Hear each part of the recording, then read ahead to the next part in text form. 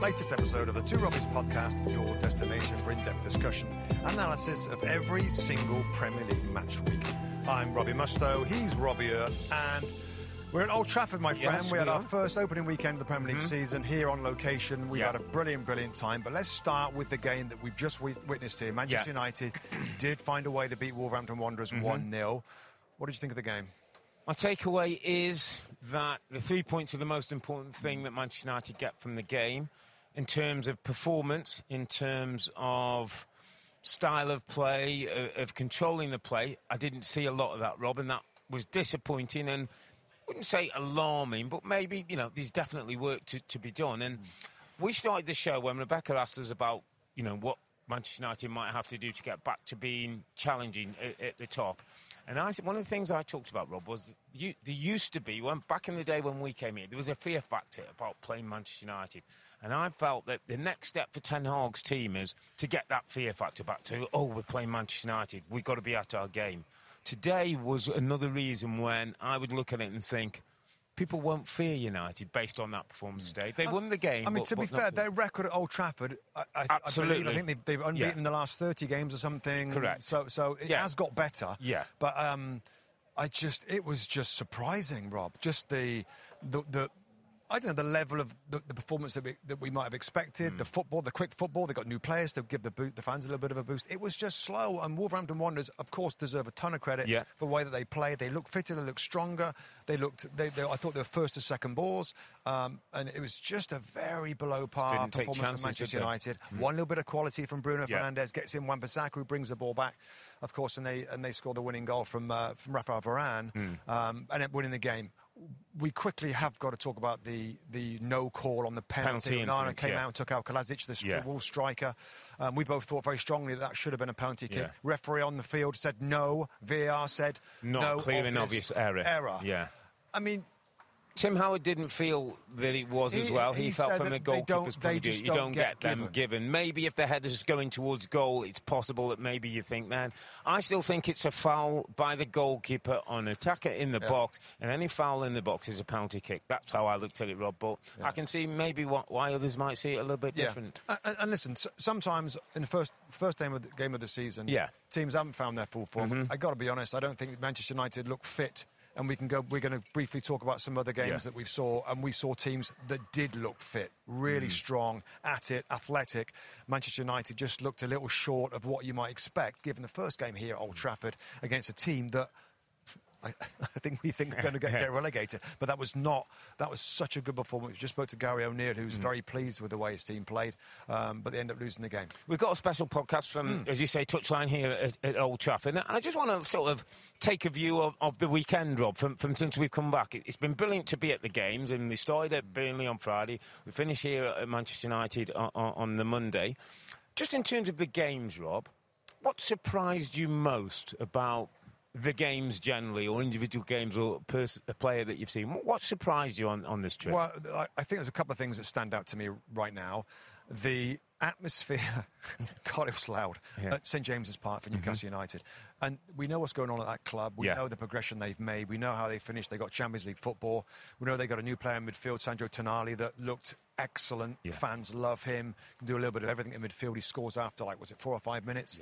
And then the way that they went on in the second half to really overpower Aston Villa. Alexander Isak looks good. He did last year as well, but I thought he's got the potential to be a really fantastic striker because of the way he can play, his pace, his skill. He took his goals really well. That and Chelsea. Maybe we'll get into some of the details, but I thought Chelsea surprised me at how good, how connected they looked, given how young they are, how new they are. And, of course, against a really fancied team in Liverpool. What were your big surprises? Well, my surprise was, I'll go with you with Newcastle in the atmosphere, and many people are probably thinking that Newcastle won't be top four this year, maybe with Champions League. I'll tell you what, they're a fit team, Rob. And you look through this squad, these two players virtually for every position. Eddie Howe's got depth with that group. And I'm going to go to a Liverpool player, Dominic Szoboszlai, who was a name that was bought in, $76 million from Leipzig, Hungarian international. Read a lot about him, didn't know that much about him. Wow, Rob. Seen him in the flesh. Yeah, close up. Close up, touch. pace, strength, ability, endurance, lasted the 90 minutes. Yeah, physicality, tackling. Loved the intensity of the Premier League. Looks like an absolute diamond that Jurgen Klopp's got there. Yeah, and just on that midfield, Alexis McAllister is another player that is going to be really, really good for Liverpool. I mean, transfer news, missing out on Moises Caicedo. I understand, it's difficult to get all the news that he might have missed out on Romeo Lavia as well from Southampton. Also going to Chelsea. Again, I don't think that's confirmed yet, but that's pretty remarkable. But no, they were surprising. Liverpool, a little surprising how they dropped off a little bit in the second half. But again, when we played, mate, sometimes fitness, it takes you 2 or 3 games. Yeah, in the first game, you're thinking, what was their pre-season like? How are we going to shape up? And some teams have looked stronger than others. Talk to me about maybe a couple of things that disappointed you. People, teams, situations that disappointed since we've come back. I expected a little bit more fight from Burnley, Rob, in that first game when you were promoted again, and the fans there, they were waiting, they were desperate to cheer for their team. Of course, it's a difficult assignment when you play Manchester City. Thought they might have given a little bit more fight. I think Aston Villa's second half, I remember at half-time in that game saying, wow, this is even. Aston Villa looked really, really good as well. Their high line was a problem, so that surprised me how they kind of fell apart a little bit in the second half. And I've got to say, this game, Manchester United is the biggest surprising disappointment, given what I expected here, Rob, with the football and with Ten Hag's improving the squad again. And in the first game of the season here at Old Trafford, I was really surprised that it didn't really get much better in the second half, but they were fortunate to get all 3 points. Yeah, I have to say Manchester United would be my disappointment. More that they were playing Wolves. We're talking about the next step. It's looking more like a Ten Hag team. I didn't ever feel there was a 5 or 6 minute spell where they were comfortable, where they were in charge, where I thought, oh, now this is domination. And if Wolves had better forwards on the pitch, they might well have won the game. Can I just chuck at you another surprise? Yeah. Maybe it's in your little list of things to talk about, but how about Spurs? How about Spurs without Harry Kane and with their new manager, Ange Postecoglou? Well, I want to talk Spurs and Chelsea, Rob. Rebuilds. Go on, then, let's do it. Rebuilds. And starters with Spurs and Postecoglou. Takes his team to Brentford, plays in a shape and a style, Rob, that is fascinating. Our viewers are going to really enjoy seeing them. On the flip side, there's going to be days that I don't think things are going to go particularly well if they're going to continue to play that way. Well, I think they are going to continue to play that way. Postecoglou from day one has said, we want the ball. I want players that play the ball forward. I want to attack at all times. And I'm thinking, love that. That's so great, and that's so different to what Spurs are used to. And he did it. And he did it. I mean, he had full-backs playing like central midfield players. Absolutely. So often, that one fullback will come into midfield. We've seen that millions of times from different teams this year. He has both of them. Both fullbacks play in the middle of the park. So he leaves 2 centre-backs. Both centre-backs, but they're not back, Rob. They're right up there as well. I know. It's incredible. And then the midfield players go into the front line. You've got wingers that are... It's all-out attack, and I got to think it's a calculated gamble. You know what? We are going to get caught sometimes, and we even concede some goals, as they did. But I think the thought of possession, we love it. We want to have the ball. It's good for the fans to watch it. I think they're going to be a fun ride. Maybe more suited to Tottenham players as well than the style we've seen under Jose and Antonio Conte. Yeah, and why not? Why not play like that way? Let's just touch back on Chelsea again, because I was super impressed with them. Saw them in the Premier League Summer Series. Potential, we keep saying there's a lot of potential there. I think some of that might be brought forward with Pochettino. Reece James and Ben Chilwell in the wide areas, Rob. Really excellent. Enzo Fernandez took another level. Nicholas Jackson is going to be a threat in the top areas of the pitch. Yeah. And there was one thing that stood back. We were sitting behind the dugouts. We had privileged seats, so we could see the action. But the other thing that really hit me, Rob, is that Mauricio Pochettino I knew you were going to is a comfortable, just sat there like he's in charge. He's in charge of this football club, Rob. And when he says to the substitutes, go and make a run, they all get up and run. They don't mess about. They don't take the time. He's a gaffer. They've got a boss now who can take this group forward. I'll tell you what, that midfield now with Moises Caicedo, Enzo Fernandez, that's stunning, really. And it's got all kind of attributes you need. And maybe Lavia as well, but young, good players at this club. I feel like they're setting themselves up for many seasons of really good play. Wide areas, little concerning, whether it's Mikhail Mudryk, that's shown us flashes. Madueke is a young player. Raheem Sterling, Rob, let's quickly on him. Yeah. What he looked a little out of sorts, out of not place. Quite. I don't like him on the right-hand side, Rob, because when he comes in field on his left foot, he's not got... No. I like him when he plays on the left, coming in on his right foot. Dimension. He can bend things, he can play off the centre forward, he can give and go with his midfield players. So tactically, we'll just keep an eye on that, whether he will stay on that right-hand side of the pitch or whether Pochettino starts to put him on the left. We've chatted a couple of times about who's got the hardest job in terms of turning these teams around. I think I think I might have flip-flopped a couple of times on it. After watching them, I mean, they both got big jobs on. Yeah. And they both seem to be... I'm just think Chelsea are ahead in that. I think Ange Postecoglou's got a slightly harder job than Pochettino. I thought it was the other way around. But that's where I'll go on. Just themes, Rob, and for this weekend. And one of my themes is strong managers. Strong management is coming into football. And let me give you a couple of examples. At half-time, Manchester City, 2-0 up, Earle in Holland's got 2 goals. Pep Guardiola steams across the pitch, jumps into him, has a real go at him, and pushes the camera away and has words to say, strong words. Is he doing it for effect? Possibly.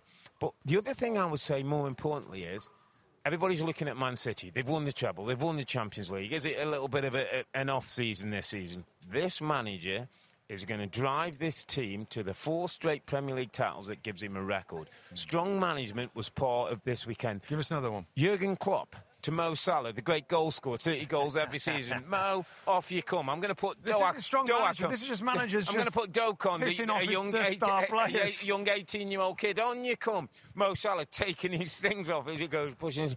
Strong managers, Rob, are in this league now where players have probably a little bit more power, but the gaffer in charge runs the football club. What about club. Ange Postecoglou when he brings off a player that's had a goal-scoring player, Christian Romero, that scores a goal that looks not quite right, and he wouldn't even have anything. Off you come, wouldn't it? So that's another example. And after said, the welfare of the player is more important than winning the game. Brilliant. You know, it's your first game in charge. So, some strong managers, Rob. Yeah. We'll keep a look if that becomes a theme over the course of the season.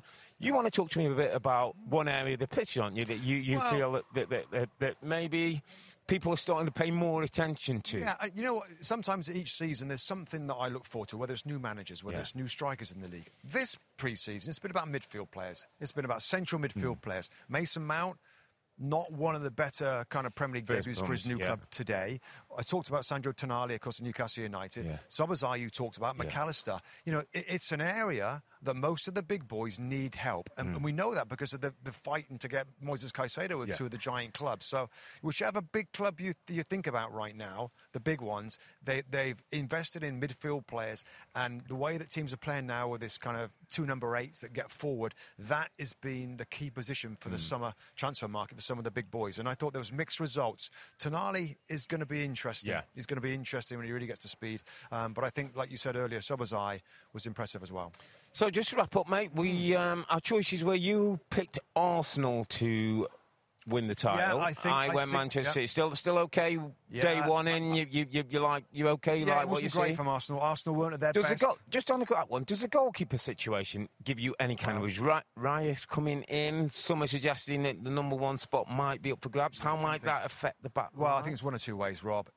The positive way is that now Aaron Ramsdale is like super at it. And he keeps him on his toes. And if there's any kind of slackness or complacency in his training or in his games, he's going to be at it. Yeah. The other way it could go is that, hang on a minute, you know, you've brought somebody else in. Could the dressing room be a little bit affected by that competition? I think it's more the former of those 2 points. Yeah. But that's something to keep a very close eye on. Yeah.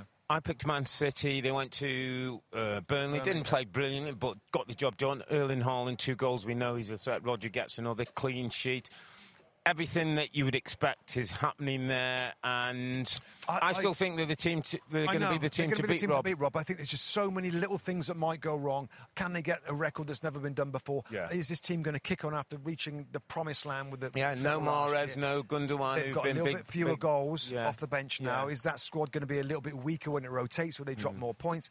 I just think that somebody else might nick them, and the best of the rest for me still is Arsenal. So I'm still going for them for the title. Listen, mate, great weekend as ever. Oh, I loved it. Loved it. Old Trafford, you can rain as much as you want. We're going to still keep coming. We'll be back next weekend for match week 2 when we'll have more of a normal podcast. We'll run through the teams. We'll have a bit longer and take a second look at things. But for now, I'm Earle. He's Mustoe, together with the 2 Robbies. Thanks for watching and listening. Be safe. Stay healthy. It's a good night from me. And it's good night from him. Good night.